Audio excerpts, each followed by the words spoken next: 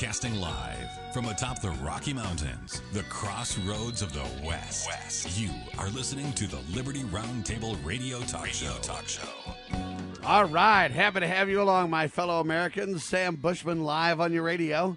Hard-hitting news the networks refuse to use, no doubt, starts now. This, my fellow Americans, is the broadcast for August the 8th in the year of our Lord 2020. This is our one of two, and our goal always to protect life, liberty, and property, and to promote God, family, and country on your radio and the traditions of our founding fathers. Yes, indeed, ladies and gentlemen.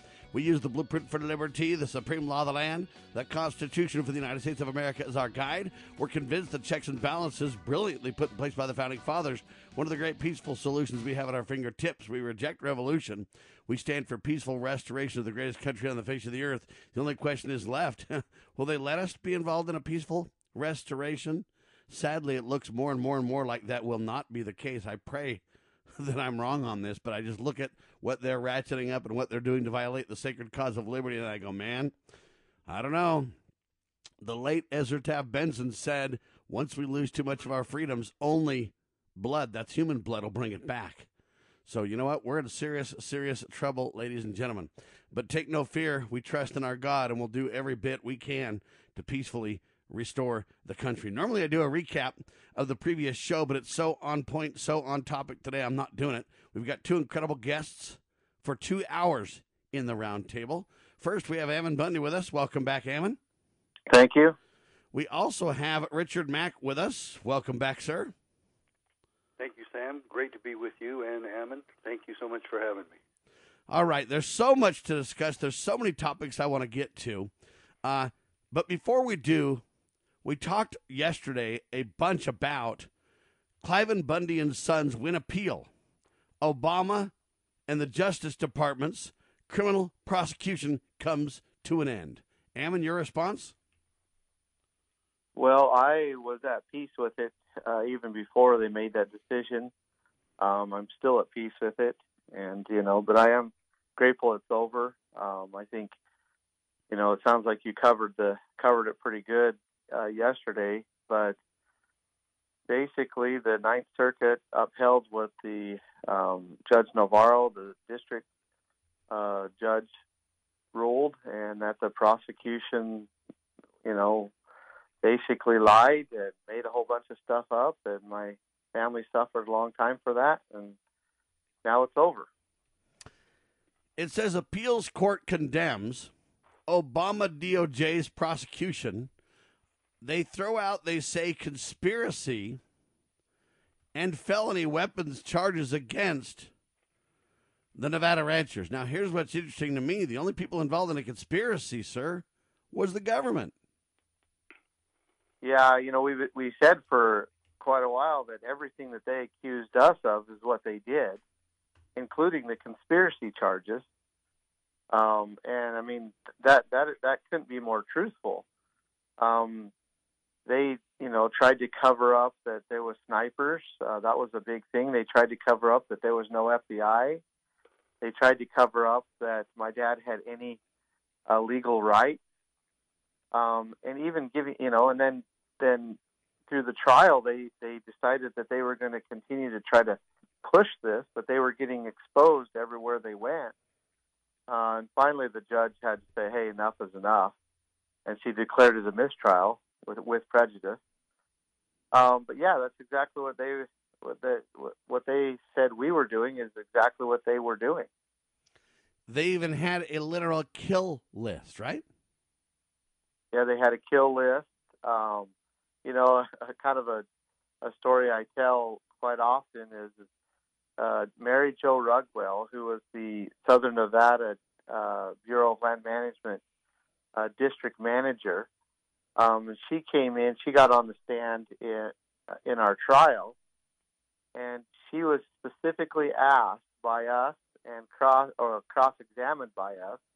But she was specifically asked if she knew that Cliven Bundy, my father had water and grazing rights in the Southern Nevada district, and she said absolutely not. She did not know that. She was also specifically asked if she knew that Nevada had jurisdiction over the waters, and she said she didn't. And then we produced a document with her letterhead, her writing, her signature, that was requesting the Nevada Department of Water Resources to revoke Cliven Bundy's 11 water rights. And this is the type of stuff that was going through the trial, on and on. We were impeaching every witness that the government put up because they were all lying. Well, and how do you have on letterhead trying to strip somebody of something that they already have? It's pretty obvious and clear. Not only were they involved in misconduct, but they not only did the judge call it flagrant misconduct back in the day, but even the appellate court said this was not only misconduct, but it was flagrant. They didn't just lie or get confused. They intentionally were involved in this, these prosecutors. This isn't one time. This is, the jury said Ammon Bundy not guilty. They tase his attorney in court. Then the judge says, wait a minute, the government's out of control, man. And now the Circuit Court of Appeals says the government's out of control and this has got to stop. Larry Klayman kind of highlights this. The lawyer for Cliven Bundy basically said this. Not only is it in Ammon Bundy's case, but in other cases, he had this to say: my client, Cliven Bundy, having been forced to endure the emotional distress and physical harm of being arrested, denied bail, being thrown in solitary confinement for no valid reason, denied right of counsel, denied a speedy trial, and then, 2 years of illegal incarceration? Okay, he had to endure then a sham and a fraudulent, intentionally flagrant misuse of justice situation where exculpatory evidence was intentionally withheld. Prosecutors literally lied and perjured themselves before the presiding judge. Then a whistleblower had to come forward. More and more facts had to come out. It was nothing but an act of God that stopped these criminal thugs. Sheriff Richard Mack, your response. Wow, that's a lot to cover. The first response I have is that I'm so happy for the Bundys to finally have their nightmare ended. I thought what they did at Bunkerville was so courageous and American, and I totally supported them with that, and I just am so happy for them. I'm just busting, and the next thing you have to ask, I guess, are you going to sue the federal government? Are we going to try to teach them a lesson? Are we going to try to make sure that they have to answer for their crimes? Or are the Bundys going to completely walk away? I guess that's the question I have now. I think a lot of people are wondering that. Ammon? Well, I got to prosecute the thug prosecutors is what I think. So this is the thing, a lot of people don't think about it. The prosecutors are still immune. They're protected under immunity. So as far as any personal damages done to those who actually did the damage, the courts and the system and the law, if you want to call it that, protects them. It basically says that, okay, you did bad things, but under the realm in which you did it, you're still protected by the government. So that doesn't. And let me stop you there, Ammon, because I completely disagree. I mean, I understand what you're saying, and I'm not suggesting that you're wrong on the facts. What I am suggesting, though, is we can't let this stand in America that to be the case. Now, if you're carrying out your legitimate government duties, obeying the law, keeping your oath of office, and doing the things that you're supposed to, I understand maybe a little bit of that immunity. Otherwise, no one would want to serve their government. But when you literally perjure yourself in court, when you literally lie, when you literally are such a rogue thug agent with a vendetta or an agenda or whatever you want to call it, and you literally personally create kill lists and point guns at people and perjure yourself and lie and withhold evidence to the point where every court in the land sees it, to where you had to have a whistleblower get so incensed that they speak out and say, wait a minute, this is just, at some point you say, you know what, I don't care that they work for the government. Somebody's got to do something, sir. Yeah, I mean, I understand. I agree with you there. But the fact is when it comes to anybody in our government and our law enforcement, our police forces, they have created a very rock solid immunity, and it's just, that's what you get when you get bureaucrats sticking together, looking out for each other, and that's what they do full time. And over the many decades, the last century, they have created an ironclad protection for themselves, and so it makes it almost impossible to hold them personally accountable. Now, yeah, we could go to the court. We could probably, end up getting a few $1 million, for our damages because they incarcerated us. And, I mean, people really probably don't understand the treatment that we received. I mean, most of us spent months and months in solitary confinement. I spent half the time I was incarcerated, which was 2 years in solitary confinement. Well, all I'm telling you is if this doesn't stop, if we allow this secret combination for rogue agents, rogue thugs in government, the good guys don't stop it, meaning the people and or other elected and or appointed officials, I'm telling you, they'll create a revolution in this country because eventually the people won't take it. I pray I'm wrong. Let's talk further in a second. Hang on, Ammon. Hard break. Back in a flash. Liberty is not free. Its costs are innumerable. Without monetary funding, the valiant efforts of freedom-loving Americans become diminished or outright defeated. We present a solution, the Give Me Liberty Fund. The plan is quite simple. Invite individual Americans to contribute less than $1 a day.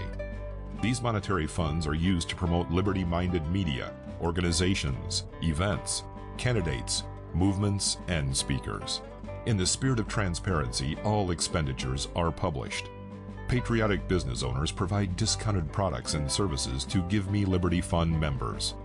Our greatest strength is in numbers. Go to GiveMeLibertyFund.com and become part of the solution today. GiveMeLibertyFund.com. Participate in the peaceful restoration of the greatest and freest country in the world. Kosher. Certified. Put the two words together to get co-certified, which is spelled with an S-E-H instead of just S-H. It's the right way to spell this, the German way, and it made it easier to trademark. Now, did I tell you that the letters S-C-H still make the sh sound, as in all those American food producers saying shh? Let's keep it really quiet that our product is kosher certified. Think about it. Nearly 1 century of kosher certification, and hardly anyone outside exclusive observers knows that most packaged food and kitchen products are literally certified by religious intermediaries. Well, because you, consumer, are indirectly paying for this, the Kosher-Certified app is here to make kosher certification awareness an inclusive matter for people of all faiths and identities. And it even boasts a unique database of products not kosher certified. We call that NKC. Start memeing it. It's fun. NKC, not kosher certified. Now, to confuse our audience even more, we put a question mark at the end of our name, and that really cinched our trademark approval. It relates to the website where you can begin your new shopping behavior, thekosherquestion.com.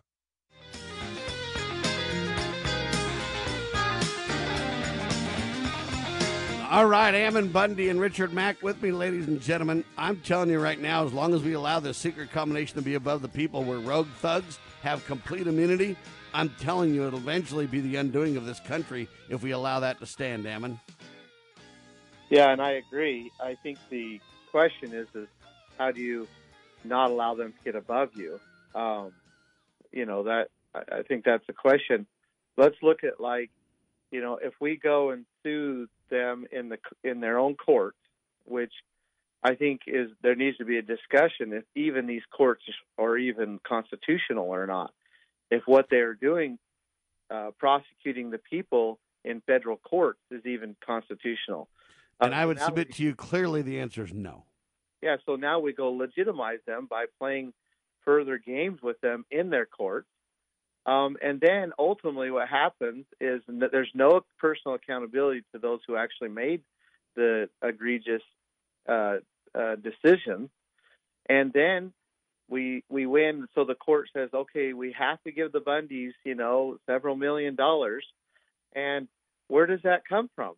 That comes from the people. And so the bureaucrats, the prosecutors, all the law enforcement officers that were, pointing guns and doing all the damage, Dan Love, none of them ever are accountable. None of them. The only ones that have to pay the bill are the American people.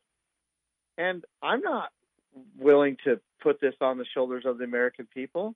So show me where I can hold the people that actually made these decisions and actually truly damaged us. Show me how I can hold them accountable. Well, and your point is that you can't, and you're factually, sadly, correct. Sheriff, this is where Ammon Bundy says, what are we to do? And I think it's one of the greatest questions of our time. Yeah, I wouldn't worry about holding the American people accountable, because maybe the American people will get mad at having to spend money on this evil and these crimes. Their insurance is probably already been paid for, so I would say do it. Expose them publicly, because you're absolutely correct, Ammon, on the multi-million-dollar settlement that you would get for illegal incarceration and violation of your rights. They're not immune from that. And so the mistreatment that you and your family received, I think, should go to court, and they'll make an out-of-court settlement with you, or at least try to, and I think you ought to do that. I think it ought to go public that this happened. Your victory yesterday hardly got any attention, and I think the truth needs to be brought out, including the wholesale slaughter of cattle on your ranch. These people just... But Ammon's right, though, Sheriff. It reminds me of the Randy Weaver days, where what happened was, hey, it was a huge fanfare. Randy was this evil guy. Anyway, it turns out that literally they murdered a woman, unarmed woman with a baby in her arms. And Lon Horiuchi just runs around free. He got promoted. He got promoted and became the special agent in charge in Dallas. I mean, it is absolutely criminal, Ammon. Go ahead, sir. Well, just think of we look at like Dr. Red in southern Utah. Good point. Where they came in and literally raided his home, terrorized his family, and traumatized him to the point where this very sound, very loved doctor takes his own life because Dan Love, the very same man that headed our charge, Dan Love basically manipulated and threatened him to the point where he thought the only way that his family wasn't going to suffer under years and years, even decades of federal trauma, was to eliminate himself from the picture, and his family would go free. So he did that. He took his own life.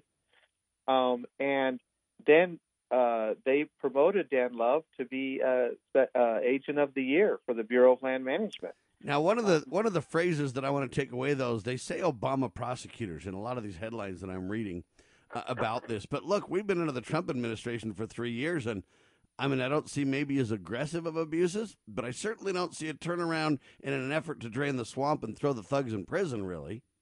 Yeah, I'm glad you pointed that out, because we were incarcerated longer under Trump than we were under Obama. And we pleaded with Trump to end this. And then also, at the end of our trials, Trump sent a new, because Myrie was our prosecutor was the acting U.S. attorney, and so Trump sent a new appointee, and that new appointee was more aggressive than Myrie against us, and she's the one that pushed this to the appeals court. And so, no, this is not an Obama thing. This is, a federal government thing. This is corruption in the, hierarchies of the federal government, and it's not just one administration. And it went on before Obama. Well, and if you want to know if Trump has the power to literally get involved and do something about it, just ask Dinesh D'Souza and just ask Roger Stone, right? Yeah, well, when Trump appointed the new Nevada district attorney, we thought, okay, look, maybe this is Trump's way in saying, hey, look, we're going to alleviate the Bundys from, this terrible challenge that they're facing. But no, she was just as aggressive and even more aggressive than the acting U.S. attorney, which was Steve Myrie, the head prosecutor in our case, and the one that the district court and circuit court is condemning so much. And so I fail to see how Trump or Obama, either way, is less culpable. All right, I wanted to highlight that because I'm sick of everybody blaming everything on Obama. Even if the holdovers are part of the problem, at some point, hey, you got to clean house and get rid of these holdovers if they're criminal. Okay? Chuck Baldwin wrote an incredible column with a headline that I wanted you to talk about a little bit, Ammon, if you have a second here. It says this: we are facing the greatest assault on our civil liberties in our lifetime. Chuck Baldwin. Well, just look back 6 months ago. Let's go prior, to March, and look at how life was then, and then look how life is now. And what we're seeing is a kind of a culmination, or we're looking at kind of what the beginning of the end, unfortunately. But we've had more liberties taken away from us, individual liberties that affect our individual lives, more in the last 5-6 months than we ever have in history. And most people just are thinking that it's just a virus or just something that the government has to do. Now, what I find interesting is a lot of times folks like me say, it would probably almost even be better that if an Obama or a Hillary Clinton or some whacked out liberal extreme Democrat was in office, because then the people would be on guard and be incensed and say, and they'd be on their game a little bit more. Where when you have a Republican in the White House, or so-called a conservative in some way, people let down their guard. They kind of, pass out, fall asleep at the switch, kind of a thing. And to some degree, I almost see that happening here, but even worse, because it's attack Trump, he's evil, at the same time hate the Republicans or whatever, and nobody's even focused on anything that matters. Well, and, again, we've lost more liberties, and we could go down through them. And the justification has not been there. There was just a new statistical report that came from any one of the bureaucracies here in Idaho. I should have it better referenced, but we've in year to date, we lost more people. More people died by medical causes in Idaho in 2019 than they have in 2020, and yet. We've been on lockdown. Our businesses have been shut down. I mean, we've been threatened. Moms have been arrested for taking their kids to parks. I mean, what is going on in the United States of America, even in Idaho? Well, here's my opinion, and we'll get the good sheriff to chime in on this as well. I am convinced what we have in America, the real core of the problem, is we have a moral crisis on our hands. We've allowed our leaders to become immoral. We've allowed secret combinations to get above us. We have literally become, for the most part, an immoral society and people. And I think that's at the core of what we face. Let me give you a couple of headlines to make the point. Cliven Bundy and Sons win appeal. Obama DOJ's political prosecution comes to an end, they say. But I say just the DOJ, the swamp. I don't see the swamp being drained, right? In fact, I don't see it at all. Okay, you got mail fraud potential going on everywhere for voting. You got ballot harvesting going on. You've got New York City setting checkpoints. You got Vice President Mike Pence calling Chief Justice Roberts a disappointment. Well, he's more than that. We'll talk about it. Hang tight.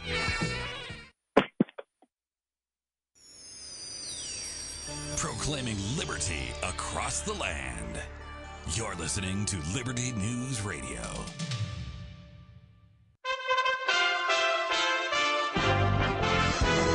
USA Radio News with Kenneth Burns. Those bipartisan talks on a coronavirus relief bill, they've collapsed. A compromise between Congress and the White House is now in doubt as the U.S. has eclipsed 160,000 coronavirus deaths, according to Johns Hopkins University. Democrats were seeking a $3.4 trillion deal at one point. Senate Minority Leader Chuck Schumer said they even offered to reduce the price tag. We come down $1 trillion from our top number, which was 3.4. They go up $1 trillion from their top number, which was 1. President Trump in New Jersey said if Democrats don't act, he would bring relief by executive order. And what we're talking about is deferring the payroll tax for a period of months till the end of the year, and I can extend it at a certain period. This is USA Radio News. Hi, this is Wayne Allen Root. Are you in need of a healthcare program? You're in luck. As a member of Liberty Health Share, you're part of a community that comes together to share their medical expenses. You can sign up throughout the year with membership starting as early as the following month. There are no contracts, no commitments. There is no network, so you choose your own doctors and hospitals. Starting as low as $199 per month, Liberty Health Shares programs for singles, couples, and families of any size. I joined. I'm a member. My 4 children are members. Liberty has saved me $72,000 compared to what I was paying for health insurance over these 4 years. Liberty Health Shares, a non-profit ministry. It is not insurance. Your money goes towards helping other members with their eligible medical expenses. And in your time of need, other members are there for you. You can feel good knowing you're part of a community of like-minded individuals who come together to bear one another's burdens. To find out more, call 855-58-LIBERTY, 855-58-LIBERTY, or go to libertyhealthshare.org/Wayne Root. libertyhealthshare.org/Wayne Root. The U.S. economy added 1.8 million jobs last month as the unemployment rate fell to 10.2%. USA Radio's John Clemens reports. This latest report follows the 4.8 million jobs that were added in June before a spike in COVID-19 cases. Eleni Karageorge of the Bureau of Labor Statistics has the latest report. Total non-farm payroll employment rose by 1.8 million in July, and the unemployment rate fell to 10.2%. These improvements in the labor market reflected the continued resumption of economic activity that had been curtailed due to the coronavirus pandemic and efforts to contain it. In July, employment rose in several major industries, with the largest gains in leisure and hospitality, government, retail trade, professional and business services, other services, and health care. For the USA Radio Network, I'm John Clemens. The Dow finished up Friday 46.5 points. You are listening to USA Radio News.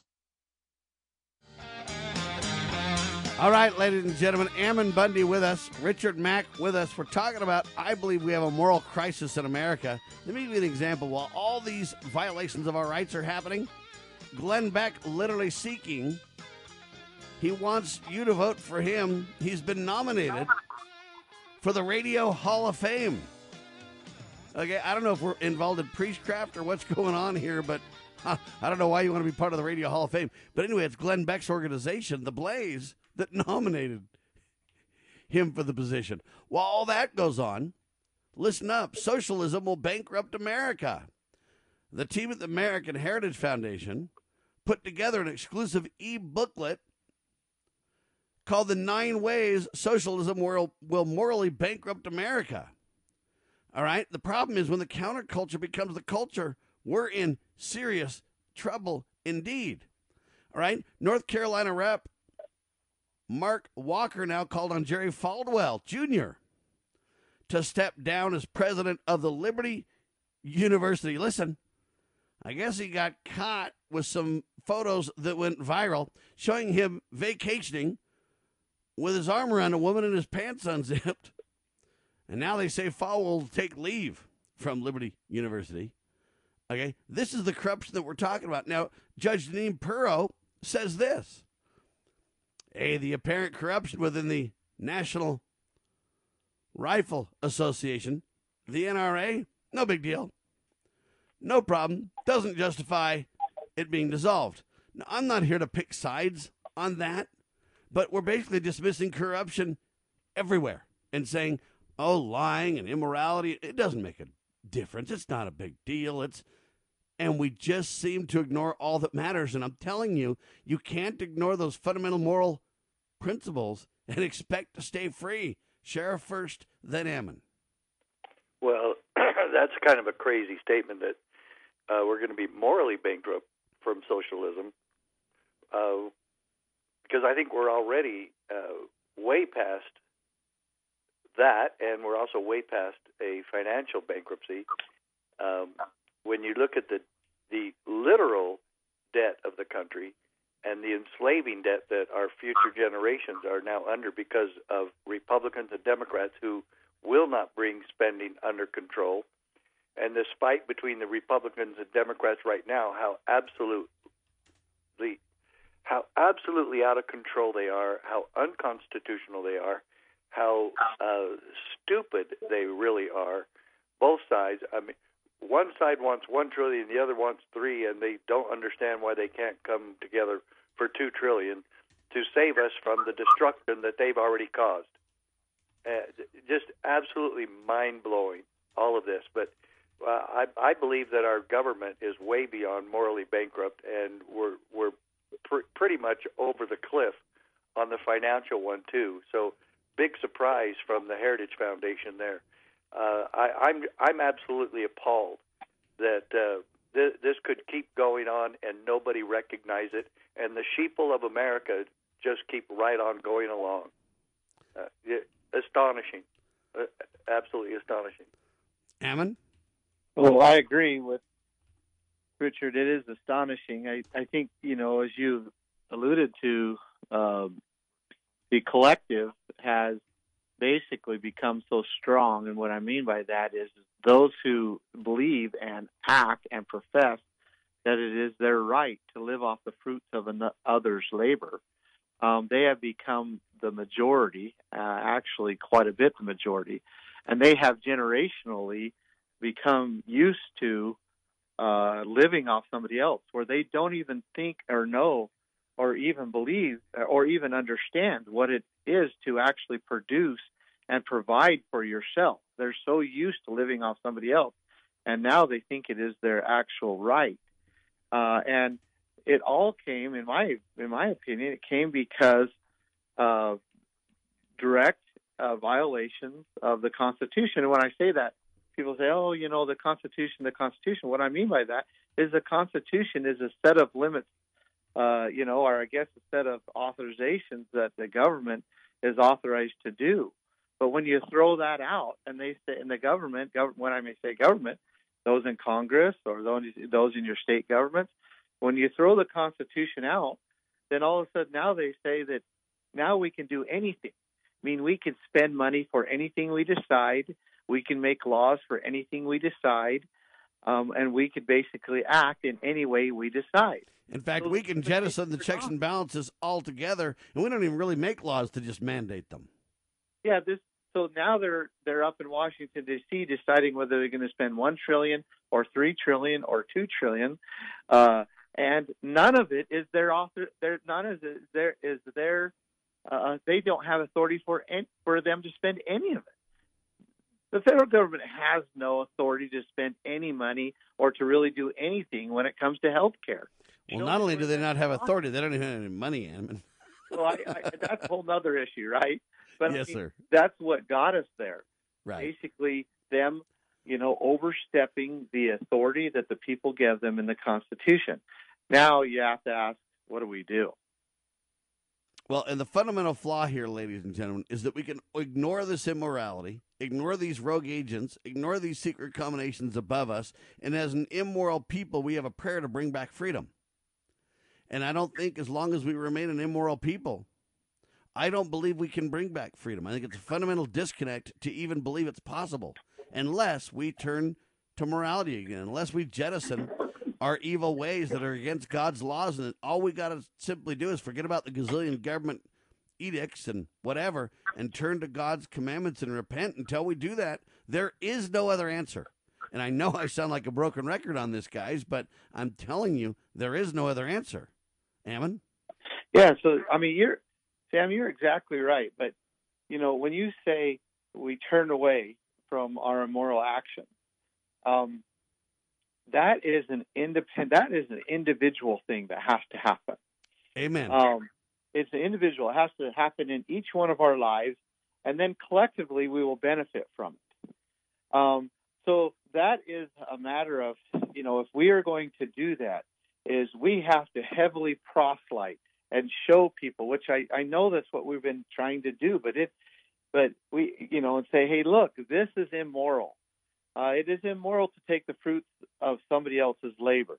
It is immoral to act outside the authority as government that the people have given them. It is immoral to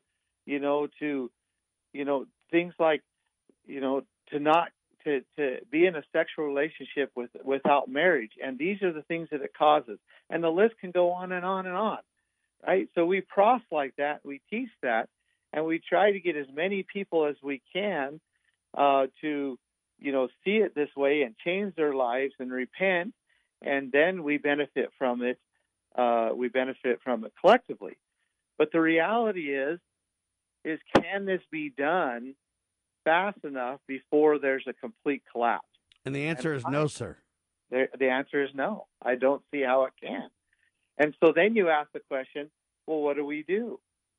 And I think the answer is that those who see it, those who have repented, or those who have kept themselves from the immorality must unite and ultimately are going to have to defend themselves against the wicked. I think the only way to really get that done in meaningful, legitimate ways, so that we could deal with our own economics together, so that we could deal with our own defense together, would be covenant communities of sorts. I don't see any other way.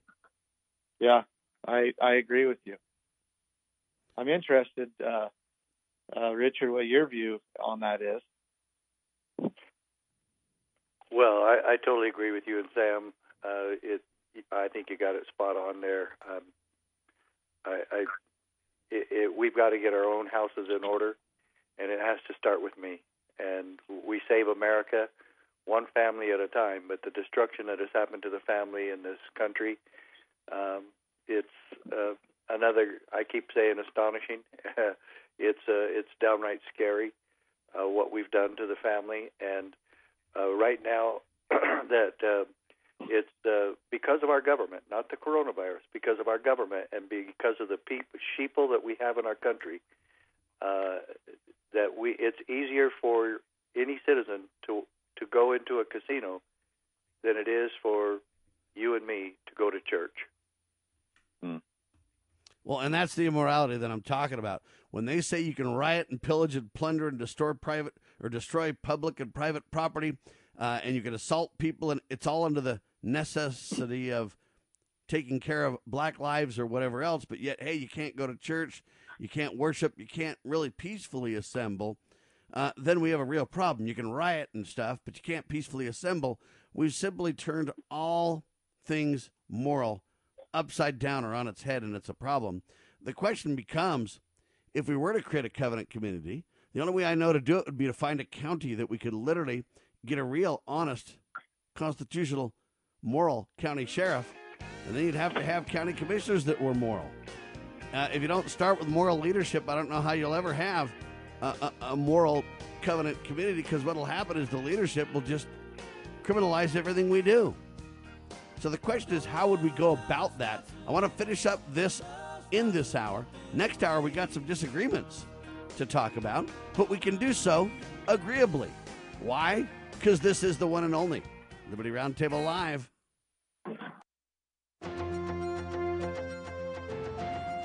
Attention Liberty News Radio listeners.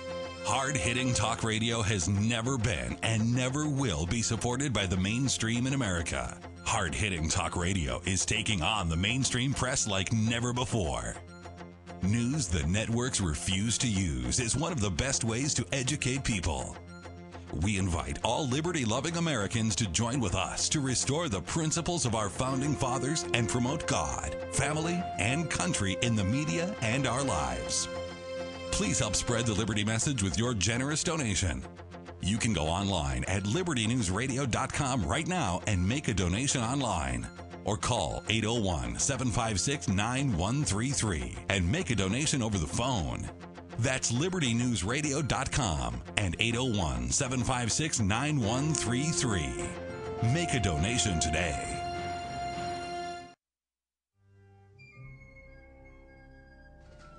As the United States boldly stepped forward in the glorious light provided by its new Constitution in 1787, the nations of the earth were in awe of the newfound strength and hope of this free land. Today, the nation stands at a crossroads. A divergence from the original intent put forth in the United States Constitution has brought grave threats to our beloved nation. A miracle is needed if the United States is to survive. That miracle is again the pure application of the United States Constitution. I'm Scott Bradley. In my To Preserve the Nation book and lecture series, I bring forth truths that will help raise up a new generation of statesmen like those noble Americans who founded this land. Vigorous application of these principles will invigorate and restore the nation, and we may become again the freest, most prosperous, most respected, and happiest nation on earth. Visit topreservethenation.com to begin that restoration.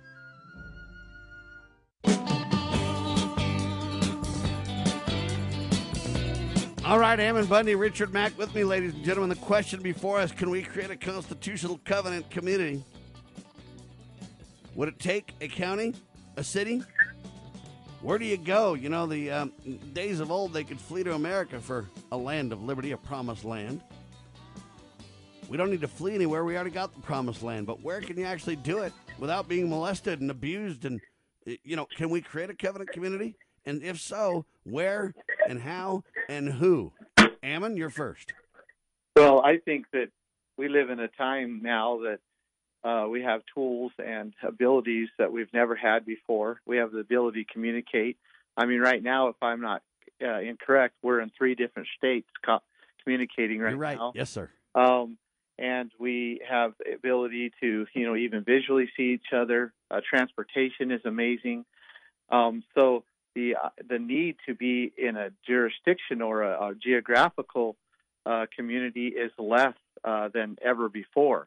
Now, obviously, there is the physical defense side, but I think we must, and that's what I believe we have been doing, be uniting right now in all our places and where we're at right now. If there's ever a physical uniting, or if we need to somehow do that, which we know we will in the future, but right now, right where we're at, we need to unite. That's, you know, we've been doing things like creating a network we're calling People's Right, and that is basically to unite people in their neighborhoods who truly believe, you know, that they have a right given to them by God and that these rights are worth preserving. So I think we start right where we're at, Sam. Sheriff? I have said for how many years, Sam? I don't know. I've been around at least for 10 plus of them. So for a long time, there's no doubt. We've all been saying this. The problem is people have tried to get it together, and they simply can't. You go look at the Live Free or Die State project as an example. As Ammon points out, it's very tough for everybody to get together physically. We do need to start where we are. He's right about that. I think we have to. I think we're if we're going to get back to some freedom without them being able to pick us off or just to ostracize us enough and make us where we're irrelevant politically. If we keep living scattered all over the country, these types of things are going to continue to happen. We're not going to be fully protected, and we can live in the same communities. And just as you alluded to, Sam, you and I have talked about this. We have a constitutional moral sheriff. We have constitutional moral county commissioners, city councils, people, the same thing. We must live in the same area. I believe it's the only peaceful solution that we have left. If we don't get enough sheriffs on board in this country, I believe that's the only solution left. Yeah, and I don't think we can get enough sheriffs on board because the money and the fear right now are just too great. We might get a county sheriff in a county community scenario, but we're not going to get sheriffs across the country because they're dismantling sheriffs in certain states. And, I mean, you know, we got a row to hoe.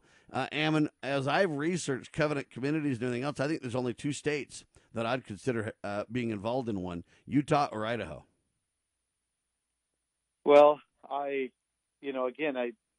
I often wonder, not that isn't the solution. We know that at some point we're going to have to come out of the corruption and the wickedness and unite together and also do it physically. But I often wonder how, if there was a county that was to do what you're talking about, Sheriff, which is a wonderful idea, and imagine living in that. But would it not become attacked by, literally looked at as maybe even, trying to rebel against, these basically bureaucrats? Because you wouldn't be able to live the way they want. That would be the whole point. And eventually they would declare you as an enemy to the United States or something radically like that.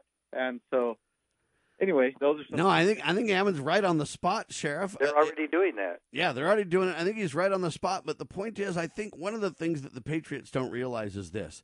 The Founding Fathers, I know people believe the Revolution was just like, oh, man, in 1776, they just, like, busted out and revolted and everything. But people don't understand how long that was in the making and how many usurpations and abuses and difficulties and violations and attacks and prosecute. People don't realize how long that was. It was 40, 50, 60 years in the processes. And then eventually they wrote the Declaration of Independence to a candid world saying, look, before our God and before all of you, here's what we've endured and here's what we're finally forced to do. We haven't done this lightly or we haven't done this recklessly, but it's absolutely vital and necessary. Well, the Patriots oftentimes want to jump to war quickly. They're like, hey, let's just stop this and take the time for talk is over. And I get all that. But at the same time, I say there's a lot of things we haven't tried. And until we try those, I'm not so sure that we're justified completely. But we've got to go through these processes. And I know it's frustrating and slow. They probably will do what Ammon says. At the same time, I think we need to try it because it's using the proper role of government. It's using the checks and balances. It's using the principles. And you know what? If they destroy that or go against that, again, it just creates another Declaration of Independence justification for what, well, we've done everything we can to be peaceful, guys, and here's the long list, the long train of usurpations, I think is how they call it. Sheriff, what do you say to that? Well, I would much rather do that than what I think you've already alluded to also, Sam, today, and that is the fight, the violence that's around the corner. I'm scared to death of that possibility. I think that is going to be disastrous for everyone. They've already committed acts of violence against us. I mean, people were ready to grab their guns after Waco and then grab their guns after Ruby Ridge, and there's been others. They got away with murder at Kent State in 1970. The government continues to get away with murder, and I don't believe that they could come in and kill or arrest an entire county of people or 3 or 4 counties of people. There'll be some pushback, no question about it. But we're only going to be saying we have a community where whoever wants to live free is welcome here. We're not shunning anybody. We're not breaking any laws. The people here agree. Everybody here agrees that we want to be left alone and be self-reliant and independent. And yes, I think that's going to be absolutely more critical if Biden gets elected. Amen to that. So I'm a little more with Hammond that I think they can and they will go ham and try to destroy anything we build in that regard. I hope they obey the law like Richard Mack says, but I've seen the criminals. I don't think they'll obey the law. They never have. But do you think they'll just mow the whole group down, send in the military? Yeah, I don't think. See, that's yeah. I think with Ammon, they actually might, Sheriff. I mean, these people are flat out crazy. That's a possibility. I'm not saying it's protected from their corruption because their corruption knows no end. But I would rather be there united with 50,000 people that are like-minded instead of all of us scattered all over hoping that somebody will leave us alone. No. Well, in that, I think we all agree. Ammon? Yeah, I agree. I agree with Sheriff Mack. I look at, and again, I hate to be the antagonizer here, but natural resources. You can't have a community living free and independent without having access to natural resources. So now you've got to claim water, you've got to claim the land, you've got to claim the minerals, and all of that the federal government has claimed already. So now you immediately, in order to be free as a people, you have to be able to access and use and benefit from the natural resources. You immediately have gone head to head with the federal government, and that's the type of stuff that they have literally wrapped up and have done it intentionally to make it so that people cannot be free. And those are the challenges that we face as a free people. And all we want to be is left alone is all we want. But you can't be left alone if you can't feed yourself. You can't, if you can't water your crops, if you can't build your homes. And all of that is basically been claimed by the federal government and would become an act of war if you go to use. I think you're right on the point, Ammon, but I also think we've got to try, because standing alone isn't going to work. There's wisdom in counsel, and there's strength in numbers, and I think it's something that we need to try. I guess the only question left is, where would it be? I've looked at this long and hard, and I've read Joel Skousen's report on, I think it's called Strategic Relocation. That's his book on the subject. I think Utah or Idaho are the only two states would even have a prayer. Well, I know, what was it, 10 years ago, Sheriff Mack, you were looking at the Snowflake area in northern Arizona. Anyway, there are definitely some areas where people are. I like Arizona, but the state's just too big. I think Arizona, I think the only real place is Utah or Idaho. I really think that. No, I agree with that. And, we've tried this in New Hampshire. I guess New Hampshire tried it once. Bogreit's tried it. I agree with Idaho and Utah. And in fact, specifically, I would right now look at Beaver County, Utah. It's a place to consider. Juab County, Utah might be another decent place to do it. Either of those places would be pretty good. I think there's some places in Idaho, although when I watched how they responded to this, it's all because of the COVID, gentlemen. When I saw the response to COVID in Idaho, I kind of freaked out a little bit. So yeah, we definitely don't have a conservative or a freedom-loving governor. That is for sure. He completely duped the people to make him believe that he is, like-minded, and that is absolutely not the case. Not that Utah's ahead, but I do think there's an infrastructure in Utah. There's almost a religious organization set up, whether you're a member of the Church of Jesus Christ of Latter-day Saints or not. There is an organization set up to where, you have a structure outside of government. Perfect? No. But it does exist more so in terms of community and neighborhood cooperation, more so than any other place probably on the planet.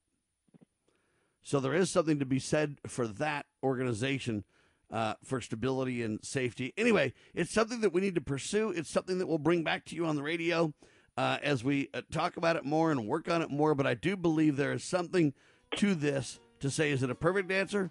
No. Has it been tried before and failed? Yes. But I don't see any other way but for enough of us patriots to get together for somewhat protection. Might we still be overrun? Yes. But the chances are less if we can at least have some government officials that would be friendly to our cause. And it would be less if we have enough people together to shed light on the topic. And that's one of the biggest things. When we're alone, it's very hard to get the word out and shed light on the topic. When enough of us are together, it's easier to get the word out. And the more we can shed light on the topic, the greater chance that transparency makes the cockroaches run and gives us at least some opportunity to have a, do I dare say, fighting chance. All right, hour one of the can. Hour two coming up. We got a couple of debates to have, some disagreements, but we'll talk about them agreeably, and we'll do it in seconds. God save the Republic of the United States of America.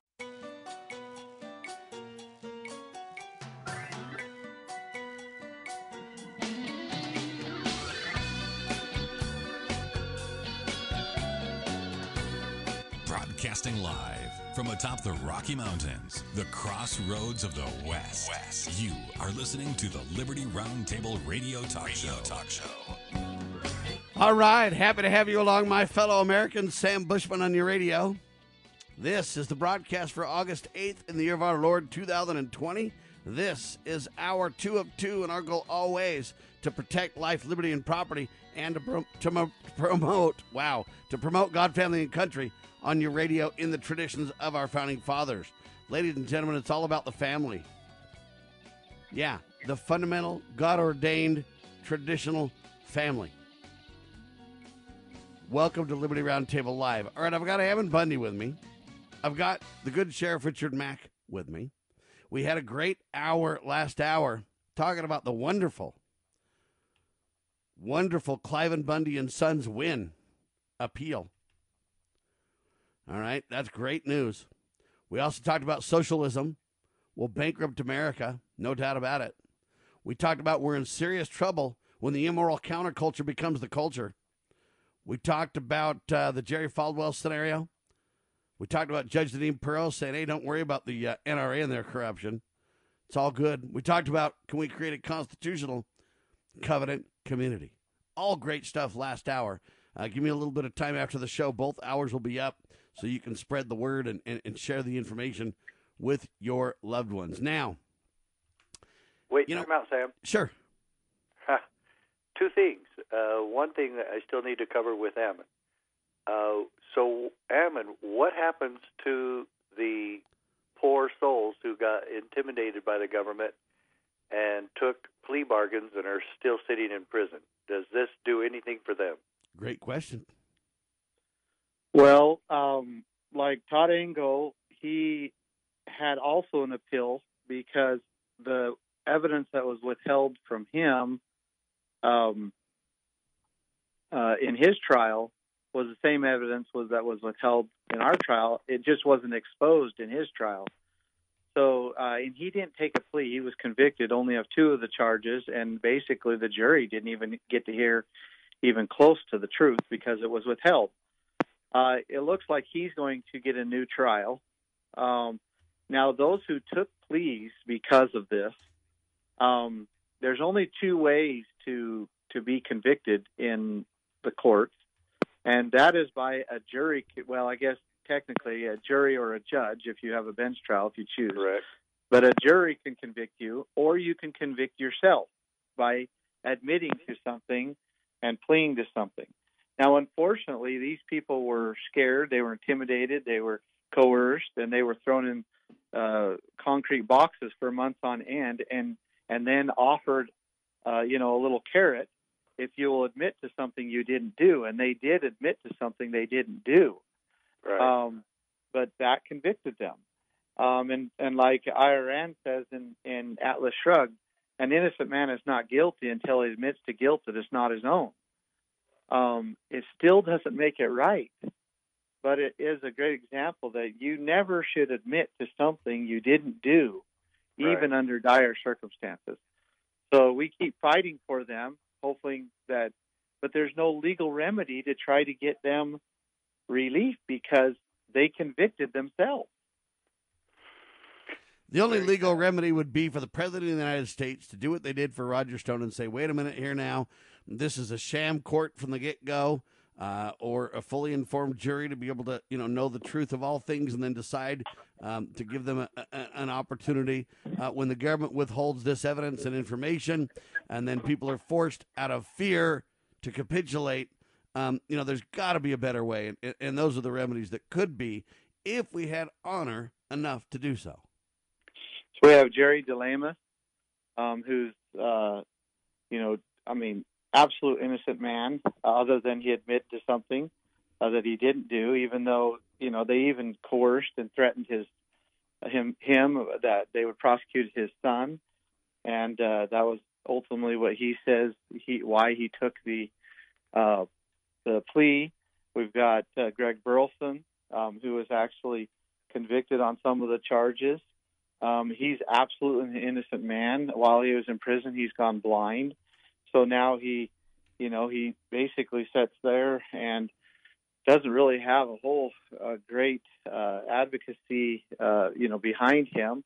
And then we got Todd Engel, who seems to be on a good path because his conviction was overturned based upon his appeal to the Ninth Circuit, and so he'll either go back to trial, or they will dismiss his case as well. We will see. And my response is our prayers are with both of them. Yes, absolutely. All right. And then one other piece of news, Sam. The only other thing I had as kind of a co-host today, Jerry Sheridan, a good friend of mine and a member of the CSPOA, barely defeated Joe Arpaio in the Republican primary for sheriff. Wow. Jerry Sheridan will now be going against, I talked to him last night quite extensively, he'll be going against Socialist Democrat Paul Penzone, who defeated Arpaio 4 years ago. I really believe Jerry Sheridan has a chance. I believe that we've had so many meetings with him, and he's starting to understand the constitutional sheriff thing. I believe that he'll be an excellent sheriff for the people of Maricopa County. So, wow, Jerry Sheridan beats Joe Arpaio in nomination. That's interesting. Jerry beats Joe. Ammon, you want to respond to that one? Well, all I could say is that, and this is what Sheriff Mack has done such a great job in his, organization. There is only one man that is elected, one man or woman that is elected and given policing and arresting power from the people, and that is the county sheriff. He has more power to do more good than even the President of the United States. And so, choose wisely. Amen. Well said. And we like a lot of what Joe Arpaio does, and we're grateful for some of the things that he's done in the past. But the fact is, he's not the most constitutional guy. And we need to vote for the most constitutional guy every time, Sheriff Mack. Yeah, and that's really what happened here. Joe has a lot of baggage. He's been supportive of some of the stuff we've done, and we've had him speak a couple of times, but oh my gosh, anytime that he did something constitutional, I had to talk him into it for hours, days, and try to convince him to finally do it.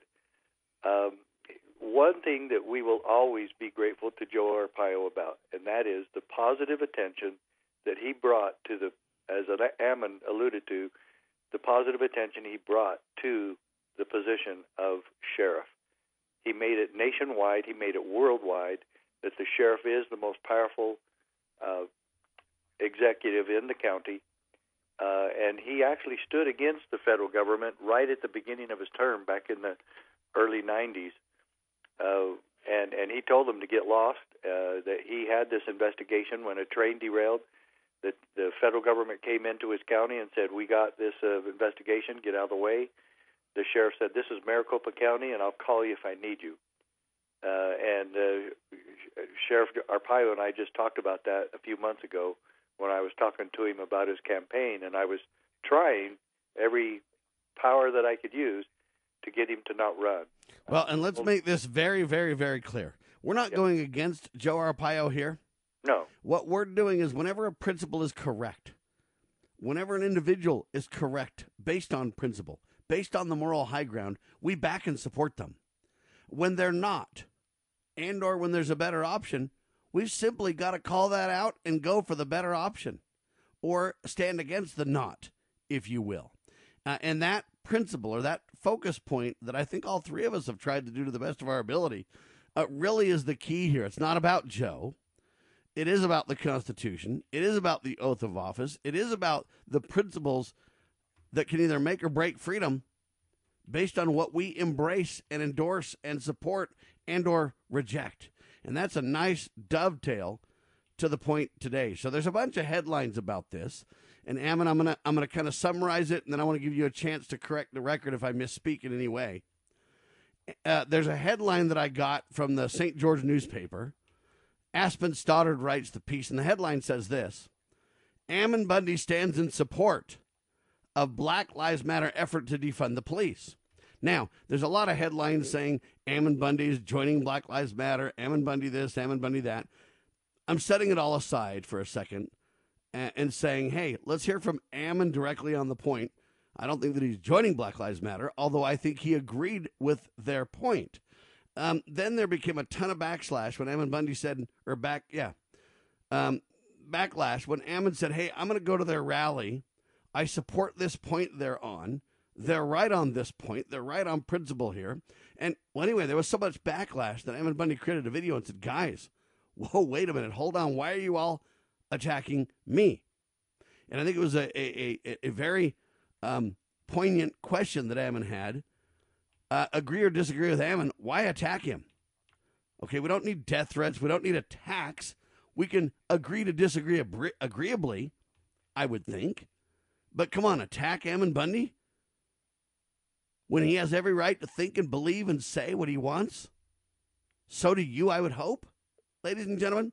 So I got wind of that video, watched it, and I emailed Ammon and said, man, I don't know what the heck's going on, and I may not agree with you on this thing, but I defend your right to think and believe and say what you feel and want to, and I always have. And even when Ammon Bundy did the refuge thing, and I felt like it wasn't the best idea, we never attacked Ammon over that. I think Ammon's a honest, moral, faith-filled gentleman. And we can not feel identical about maybe the best way to go about something, but it doesn't mean we need to fight and melt down. We'll come back and have Ammon respond and then dig into this thing. Hang tight, folks. Okay, girls, about finished with your lesson on money? Daddy, what is a buy-sell spread for gold coins? Well, when you sell a gold coin to a coin shop that's worth, say, $1,200, you don't actually get $1,200. But don't worry, we're members of UPMA now, so we don't have to worry about that. Daddy, what if somebody steals our gold? We don't have any gold at the house. It's stored safely in the UPMA vault, securely and insured. But the S&P 500 outperformed gold. Daddy, gold is a bad investment. Some people do think of it that way, but actually, gold is money. And as members of the United Precious Metals Association, we can use our gold at any store, just like a credit card. Or I can ask them to drop it right into Mommy and Daddy's bank account, because we're a UPMA member family. Find out more at upma.org. That's upma.org.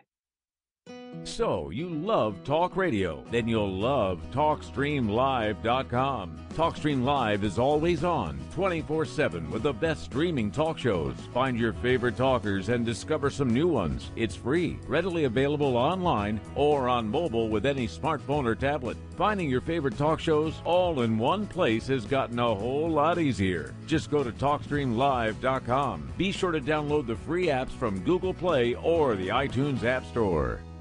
Talk Right, the conservative app offered by TalkStream Live that caters exclusively to the conservative talk radio community. Here you'll see only talk shows and podcasts from the conservative right, all the big broadcast names and online digital shows in one place. Talk Right makes it easy to find all your favorite conservative talkers with all the upscale features you come to expect from TalkStream Live.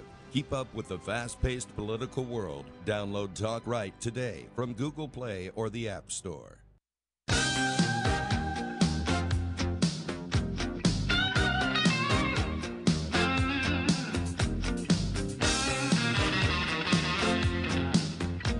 All right, so anyway, that's kind of the summary of the discussion point now, which is, hey, you know what? Let Ammon set the record straight. I don't think he's joining Black Lives Matter.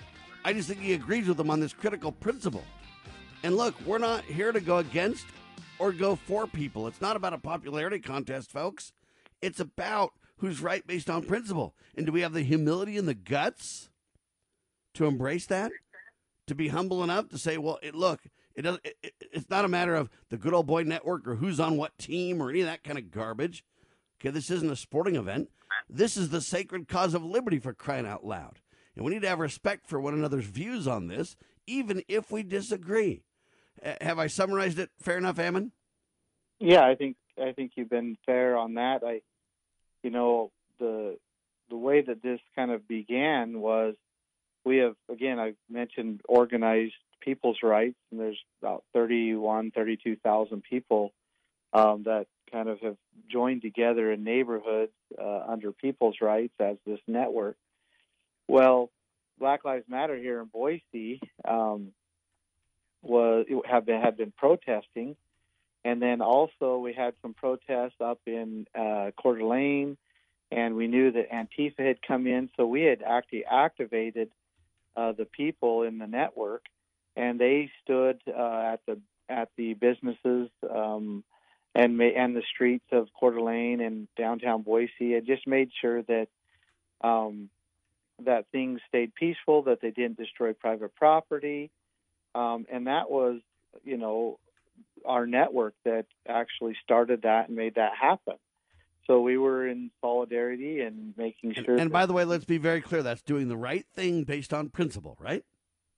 Yeah, the right thing based upon principle. It was the local people concerned for their businesses that called on us, and I actually part of the people's rights, and so people joined together and made sure that those individuals that wanted protest had the right to protest, and also that there wasn't damage destroyed and looting and all of that. Now, I do want to set the record straight a little bit on the protest discussion, and I don't mean to disagree with you on this, Evan, but I want to clear something up that's important. I don't know that we have the right to protest. We have the right to peacefully assemble. And I don't mean to play games with the words, but there is a difference. We need to stick with the founders' understanding of peaceful assembly may not be the same as protest, which blurs into violence and riots and who knows what. And we need to stick with the core is the point. Well, I'm saying that the Constitution doesn't list all our rights, and you know that. Agreed, sure. So just because it says we have a right to peacefully assemble doesn't mean we don't have a right to protest. I agree. I guess I'm just saying it depends on what banner you put it under is what I'm getting at. Yeah, and I get what you're saying, and it has been play on words, that's for sure. And I only say that because then they make it sound like all the other things that are against the law and that we shouldn't have the right to do almost seem like it's the same as what we have the right to do. And that blurring then with a lack of education makes people not even understand what our real God-given inalienable rights are. And that's the whole reason that I mention it. Yeah, but what we do agree on for sure, which I think we agree on all of that, but is that we don't have a right to loot and we don't have a right to destroy people's property. Amen. And that's my point. Yeah, and so that's why we were downtown, and that's why the People's Right Network activated itself, and the people basically defended their downtown. Well, anyhow, what happened is that kind of escalated to where people liked that idea, these so-called patriots, and they started coming in. There were some biker groups, and there was some more extreme groups that came in. Well, then they started actually abusing the Black Lives Matter people, like to actually, spitting on them, in some cases physical abuse, and which was absolutely incorrect. Yeah, so there, again, based on principle, we reject that. Yeah, right. And so then what happened is the Black Lives Matter, the Boise Black Lives Matter, reached out to People's Rights, and it really wasn't me directly. They just, on Facebook, and said, hey, when are you going to protect our rights? Here we are being abused, and they were. That was factually happening. And so, people in People's Rights, including, I wasn't as privy to it at the beginning, but they're like, hey, maybe we should respond to these people. Like, we should, say that we're going to stand and protect one group of people and not the other. Yeah, and see, if we're based on principle, though, this is a valid point, people. Let's be clear. We don't support the abuse of anyone. Ammon? That's right. So I did. I reached out to them. I responded to their request and said, hey, give me some details, how can we help? And so they gave us details of what was happening and some of the specific abuses that were happening. And then we began to communicate a little bit more. And then they directly invited me to come to the Defund the Police rally. It was on July 21st, the Defund the Police rally that they were having. And they invited me directly to come. And I looked into it and felt like it was principled enough that I would go there and, bring attention to what they did to Lavoie in Oregon, and I would support them in that. Now, let's be clear. Whether you agree or disagree with Ammon on this, he has every right to do this as a free man, for crying out loud. And if you disagree with it, you might say, Ammon, I don't agree with you. But the vitriol, the abuse, the hatred, the hostility that Ammon highlighted happened to him, in my opinion, is insanity and needs to stop. Ammon? Yes. It's interesting because when I stand for principles, when it comes to liberty, usually the left will absolutely, if you want to say the left or the liberals, whatever, if you want to say, they'll just, it's a whole bunch of hate, and I'll get death threats from them. I'll get all kinds of things. And then I go and actually, on principle, say, hey, look, I'm going to support something that I believe is right, that might not be popular with the so-called conservatives, and the exact same thing happened. I mean, when you say the exact same things, now the so-called right or the other side, whatever word you want to use for this sad divide, they're doing the same thing. That's your point, right? Death threats, lies, the exact same thing, because we have to separate, principles from the unprincipled. And we have a problem in both, if you will, both sides. And that problem is understanding truth, understanding what is moral, what is right, and also understanding that someone has a right to disagree with you.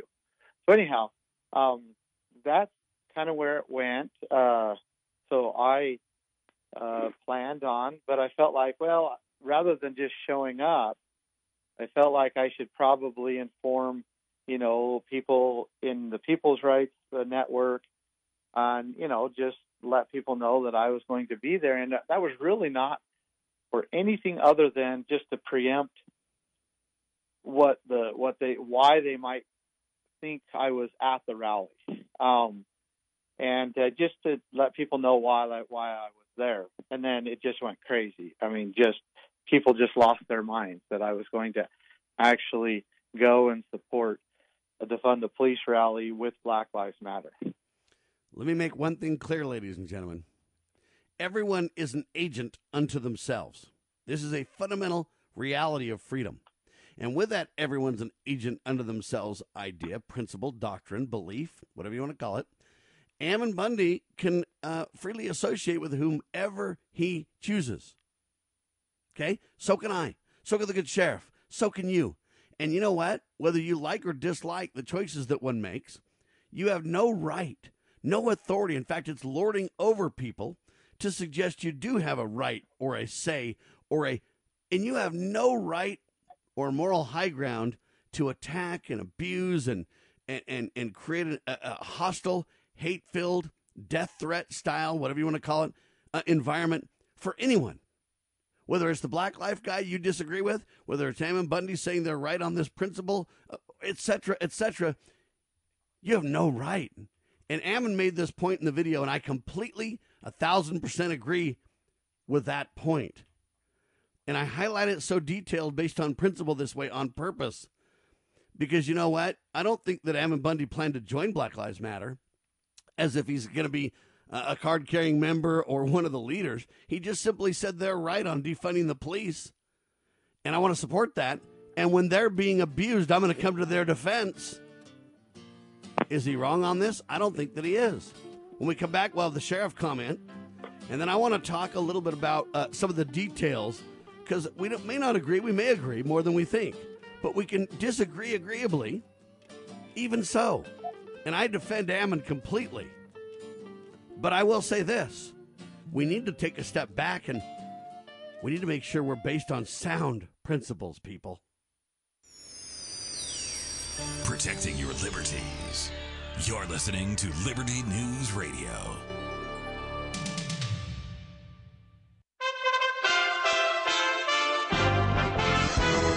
USA Radio News with Kenneth Burns.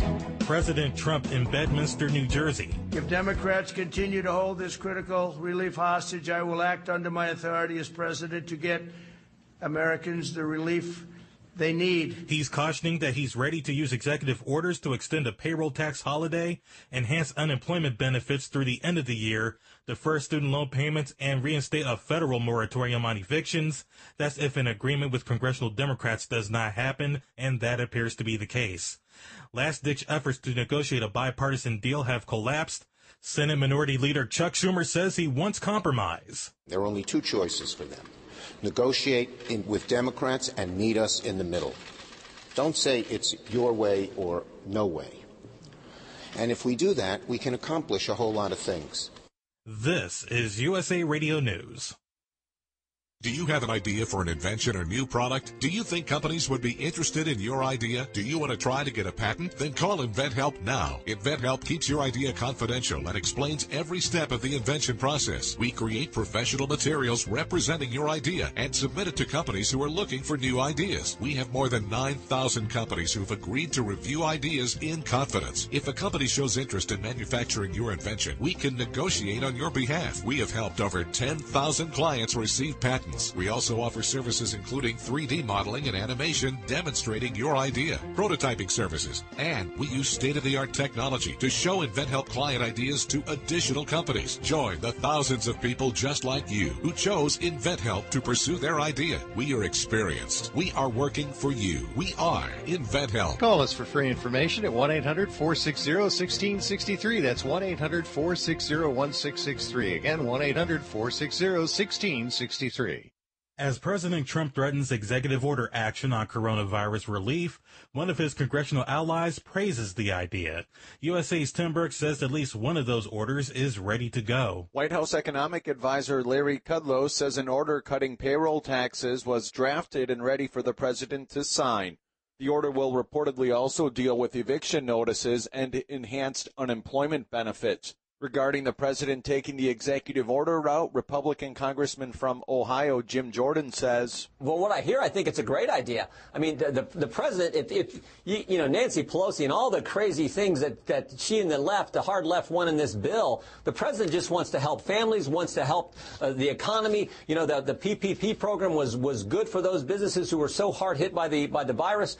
The president wants to do the right thing. The Dow closed up Friday, 46.5. The Nasdaq down 97. The S&P 500 up a couple of points. You're listening to USA Radio News. All right, Sam Bushman, Ammon Bundy, the good Sheriff Richard Mack. Hey, Sheriff, you ready to crucify us both? Not even. I had a similar experience.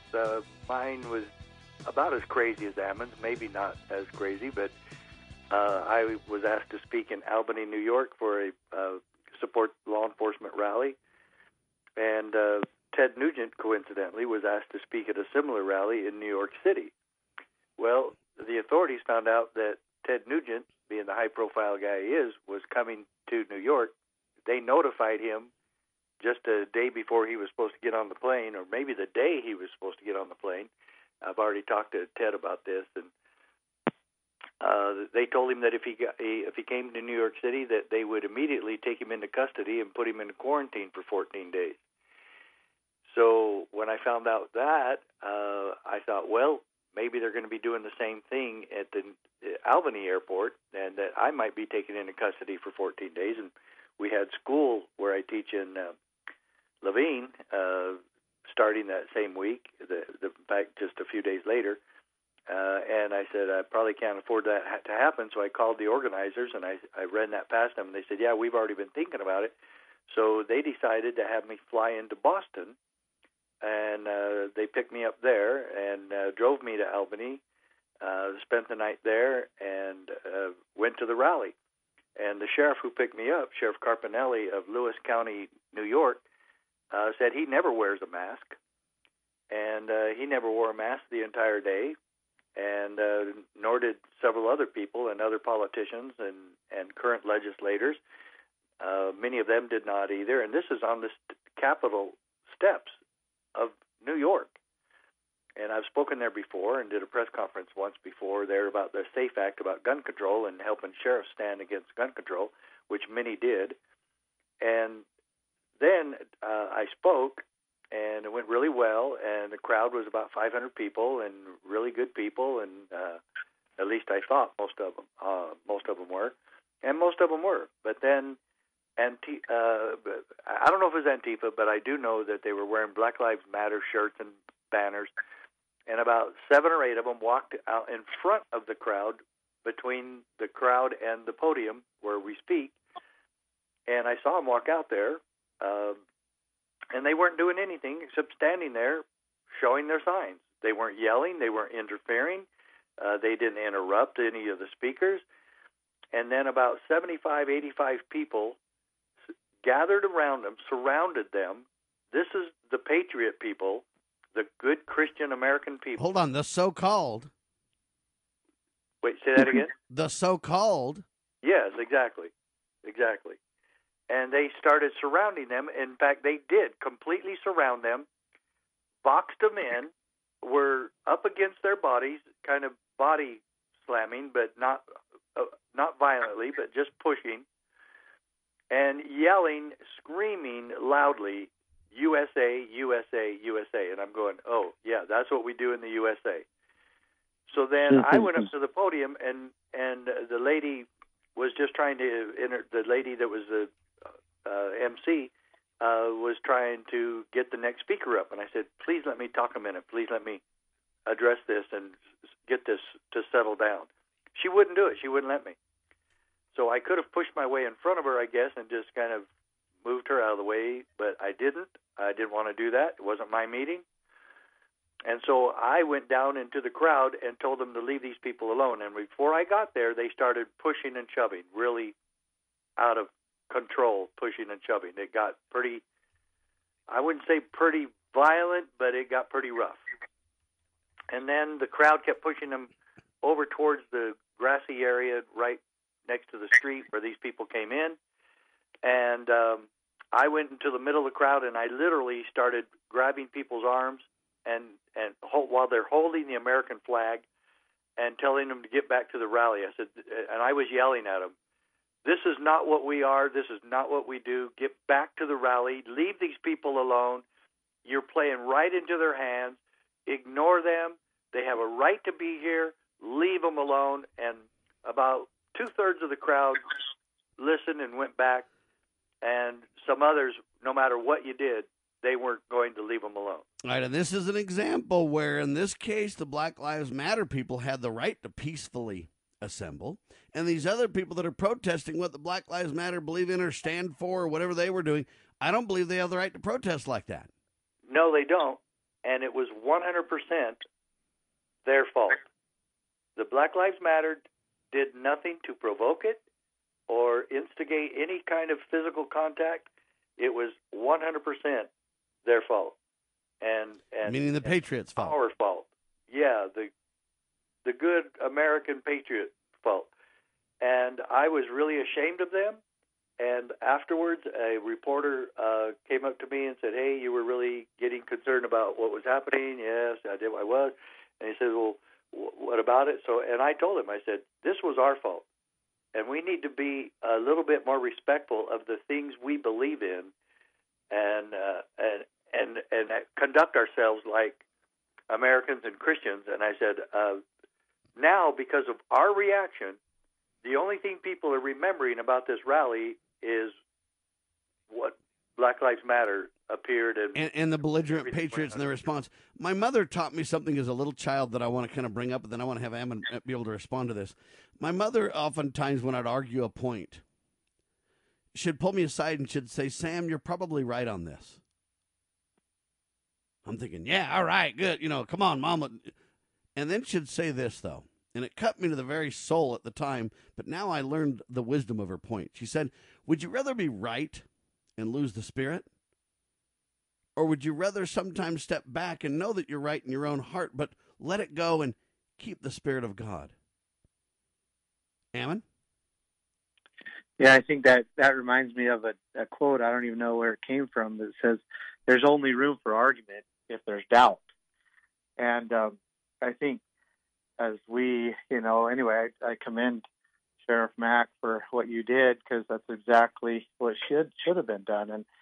And again, it really comes down to principles. And, there's a lot of room to allow somebody to do certain things when you know you're right. You should be able to be confident in knowing you're right, allowing like even people to look like fools, act like fools, even step into your into your space, even get obnoxiously distracting. When you're right, there's no reason to get all upset when you're standing on correct principles. And so, anyway, I think we just have to learn that. But I do think that we have a problem among the patriots, if you will, of knowing what is correct principles. And that's the same problem we have with, if you will, the liberals. It's about what is right, what is wrong. And that's what actually motivated me for the kind of the second part of why I continued and continue to communicate with the Boise Black Lives Matter leaders and the organization. Not that I'm part of it, not that I condone it, not that I want to be associated with, as they say, communists and Marxists, but there's a great opportunity here for me to at least express true principles to them and let them consider it. Because maybe, in fact, I know many have never heard or never contemplated the true principles of freedom and really the gospel of Jesus Christ. And I'm not going to miss this opportunity just because a bunch of so-called patriots hate me or think that they own me and that I belong to them and I should only do what the mainstream patriots say I should do. I'm not going to miss this opportunity to share the truth. Nor should you, sir. And I will say, Sam, I had the exact same thing happen within just a couple of days. I had hate groups or hate mail and phone calls from the left saying what an idiot I was, and they were cussing at my wife when she answered the phone and tell her what an idiot husband she has, and we're getting those hate calls. And then 2 days later, I was getting the same hate calls from the patriots that were there, and people telling me, "Good, you're never coming back to Albany," and blah blah blah, because of what got reported in the newspaper that I spoke to afterwards, something Gazette. I didn't even care. I don't care who it was, but when I got home and a day later, my wife says, "We're getting hate mail from the people who attended," and I go, "What?" They said, "What did you say?" And I said, "I don't know. Maybe I got misquoted. I don't know. That happens quite a few times in my career." And she told the guy, "Well, if this was so bad, tell me what my husband said. Tell me what happened." And he sent what I actually said. My wife going, "Man, you said exactly what you were supposed to say. That's nothing. There's nothing wrong with that." But that was the reaction. Well, I had a buddy. I learned from a good friend of mine. He was a cowboy, and I dealt with him on a lot of real estate deals. And there was a lady that was super out of control, and I'm like, "Dave, how the heck do you deal with this lady? She's crazy." And he smiles and he goes, "I've just learned to kill him with kindness."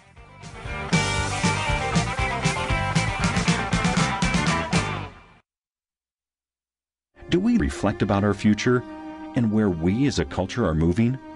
Do we keep our trust in our jobs, homes, money, life necessities, investments, stock markets? Do we believe that our 401ks or other retirements will always be there and that the current economic order will recover? Is the economy going to recover and life return to normal? It Ain't Gonna Happen by a friend of Medjugorje. Whether you are poor, middle class, or rich, It Ain't Gonna Happen, a book of astounding revelations about the present economic order and where we are heading.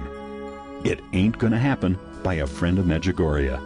To order, visit Medj.com, spelled MEJ.com, or call Caritas in the U.S. 205-672-2000, 205-672-2000.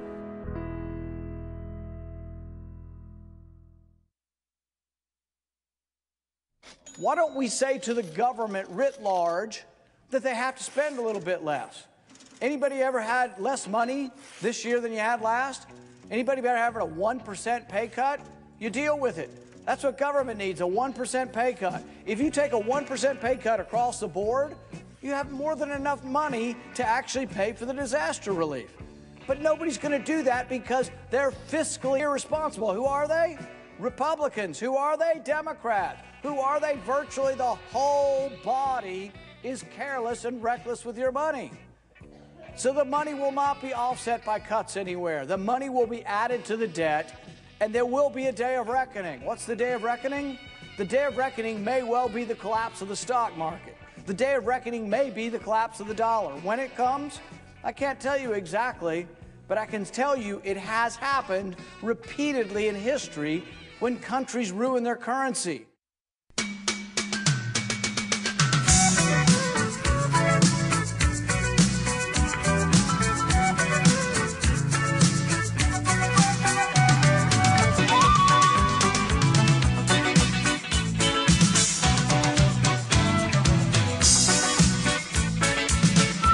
All right, back with you live, ladies and gentlemen. So my cowboy buddy said, I've just learned to kill him with kindness. And I kind of find that an interesting idea. Now, people are saying, Sam, wait a minute. You said you had a disagreement with Ammon and the good sheriff or whatever, and it seems like you guys agree on everything. Well, let's talk about it a little bit, because I in the final segment, and I hope we have enough time to get to all this. But here's my view. You know, there's different ways to go about things. Okay, I'm the guy that wants to just shut down all government schools 100%. The fact is, they're the 10th plank of the Communist Manifesto. The fact is, they're criminal enterprises that rape everyone's wallet by the government force, by the government gun. They steal your money, and then they indoctrinate. They don't educate, and it's criminal. And it's the 10th plank of the Communist Manifesto. So I'm for getting rid of all the government schools, period. Just shut them down tomorrow. However, Kurt Crosby, my co-host that's with me during the week usually, he says, I agree with you, Sam, but you know what? We got to do it piecemeal. We got to do it a little bit at a time. If they want at least school choice, it's better than nothing. It's a step in the right direction. Well, I agree with him partially. I still stick with my view, and he kind of sticks with his view, which is your view is so great, Sam, but it's not even on the table. At least some of these other discussions are on the table. Are we disagreeing? Are we at odds? Or are we merely expressing a preference of how we think we should resolve a problem? See, I don't know that we totally disagree at all. And I think the same thing's true with this discussion with Ammon Bundy. So I emailed him and I said, I slightly disagree. And here's where I kind of disagree. I get that most of these Black Lives Matter people don't really understand the principles of liberty. Many of them have never heard the solutions we would talk about. And I agree with Ammon Bundy that they deserve defense. Based on principle, we would defend anyone that's being abused or wrongfully dealt with. I don't care who it is or where it is or when or, okay, that's right. Based on principle, that's correct. But we've got to step back a little bit and say, okay, wait a minute. But what are we doing and what are we building up and what are we supporting? So when we talk about defunding the police, I'm a guy that would defund most of the cops. I agree with the point. I would decrease a lot of their funding. I would only give funding to an elected county sheriff, and I would get rid of all funding to appointed police departments. I would literally get rid of all funding for bringing in military hardware from the federal government to the cops. I would redirect a little bit of money to de-escalation training and their oath of office training. And so I agree. But when we say defund, what does that mean? Does it mean we just let the hood neighborhoods have no cops? So it's just like anarchy in those places? The point that I'm getting at is that when I talk about defunding, I mean something totally different than, say, a communist or a socialist might mean, or an enemy of the people might mean, a terrorist or a warlord might mean. And the problem is when you get together with some of these people, if you're not careful, you agree on a word, a phrase that then gets used against you, that then gets turned on its head wrongfully against you. And so I believe some of these Black Lives Matter leadership and funding, and those people have an evil agenda. And if you're not very careful, even though you mean well, you get swept up with this other agenda and you're co-opted into there. And it's very hard to extract yourself sometimes. And so those are my only real concerns about words and terms and who and what and how. if you're not very careful, it might backfire. Now, that doesn't mean that I don't think Ammon Bundy should go to the rally. I think he should. And that doesn't mean that I don't think that he should build relationships with good people in their organizations, because I think he should. It just means we need to be a little bit wise as serpents, harmless as doves, kind of an idea. We need to be a little bit careful about, even on principle, if we're not careful, we get swept up into things that we may not have intended. It's kind of like the guy that goes to the party, and everybody's smoking dope at the party, and one guy says, well, I didn't smoke any. But the big bus comes, and they're like, yeah, right, kid, and he gets thrown in jail too. Well, he's at the wrong place at the wrong time, and he's not careful enough with the company he keeps, per se. It doesn't mean he did anything wrong, exactly. And I don't know that I'm spot on this, but those are a little bit of my concerns, Ammon. Well, and I do respect that. One thing that I have tried to do and felt like I've been guided by, God to do is to bring some of these things to light. And what I mean by that is I'm willing to sacrifice my reputation in order to have people consider truth that maybe they've never considered before. So when I say I'm going to support Black Lives Matter, or I'm going to, join them in a rally to defund the police, when most of the nation is out there split, completely polarized, and they're using these words like, like defund is abolish. I'm hopefully have made it, and I believe that I have the best I can, made it so that a whole bunch of people have thought about it differently, because that's exactly what I believe is what you expressed, that we do need to defund the police, and that most of these police agencies do not have any constitutional authority to be policing and arresting and enforcing laws on the people. That is the duty of the sheriff and those that he deputizes. And the reason for that is because he is the one that was elected to do that. And what we cry, and what I think a lot of us believe on each side, is that, we become a police state. We cry that there is, police abuse. And yet we won't recognize, well, what is the mechanism to make sure that police are accountable to us? And that mechanism is the voting process of a sheriff. If our law enforcement was constitutional, the enforcement would be done under a sheriff that has deputized. And if the people are unhappy with the way that sheriff is acting, they can actually recall him, remove him, and hold him and his deputies accountable. But what we have is a whole bunch of city police where there's no mechanism to hold them accountable. We have a whole bunch of state police where there's no mechanism to hold them accountable, and a whole bunch of federal police in literally every bureau, every bureaucracy. Even the Department of Education has a SWAT team, and there's no way to hold them accountable. So, I feel like it was important enough to bring these points to light and do it in a way in which people will actually listen. And so, I'm going to go. My plan was to go to a Black Lives Matter rally, hold up a sign, Justice for Lavoy Finicum, and have a whole bunch of people question, why in the heck am I there? And then I can answer that question. And maybe they'll consider some truth that they've never considered before. And it's worth it to me. I don't need a reputation. That's secondary. I don't like to be the guy that everybody hates. But if they'll consider truth at the cost of my reputation, and maybe things will be better because of it, then I'm willing to sacrifice that. All right, Sheriff, and then I got one more point about a reputation, because I don't think it's really about a reputation, because I agree with Ammon on this. Our reputations matter if not. The truth is what matters, and principle and honor and integrity is what matters. But what I don't want to do is give lift to certain people that may be having evil intent for the country, and or to create violence. I don't want to give lift to their ulterior agendas, or whatever you want to say, ulterior motive agendas. I want to be careful not to aid and abet them in that effort. Sheriff, you want to respond? Yeah, and I think both you and Ammon alluded to this earlier, and you were dancing around the term civil disobedience, and I totally support that. And Jefferson said something that I just saw recently, and it's this: if a law is unjust, man is not only right to disobey it, he is obligated to do so.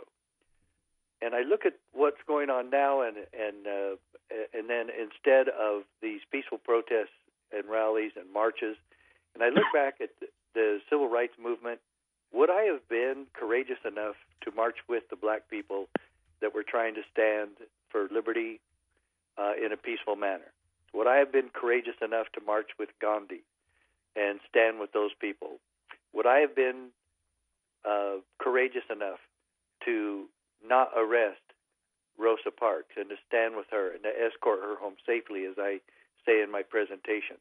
And that this hope now is that something else we've alluded to, all of us on the program today, is have the peace officers of this country and sheriffs trained to know what their oath of office really means.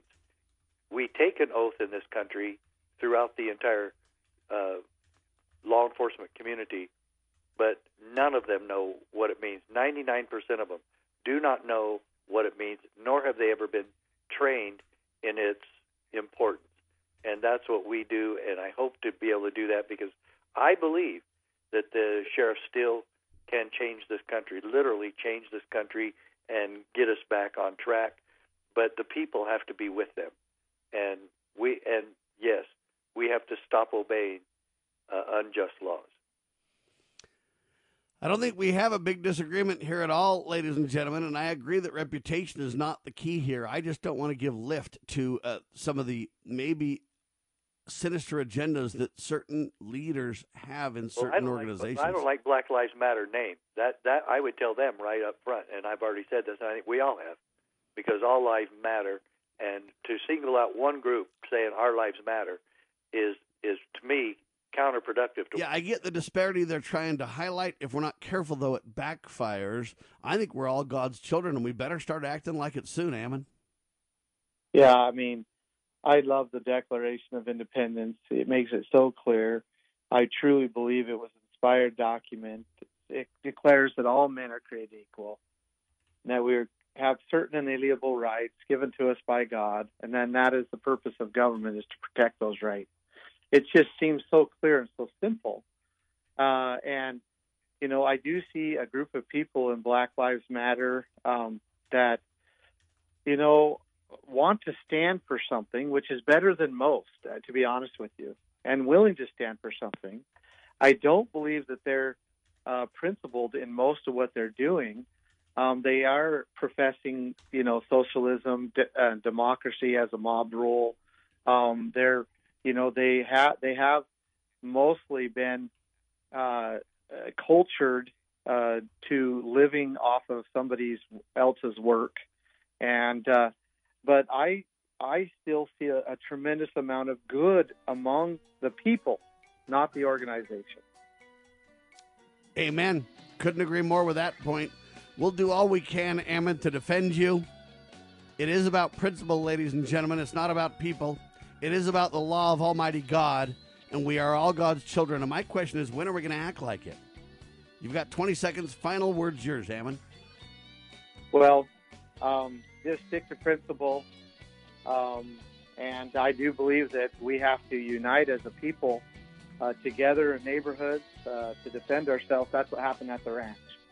And Mac? So God bless you, and thank you for your time. Sheriff? It's time we get back. The solution is if we go back to the principles. If we don't, we're lost. America will be gone. A moral people, true to Almighty God, the author of our liberty, is the key to success, ladies and gentlemen. For Ammon Bundy, the good Sheriff Richard Mack, and Sam Bushman, God save the Republic.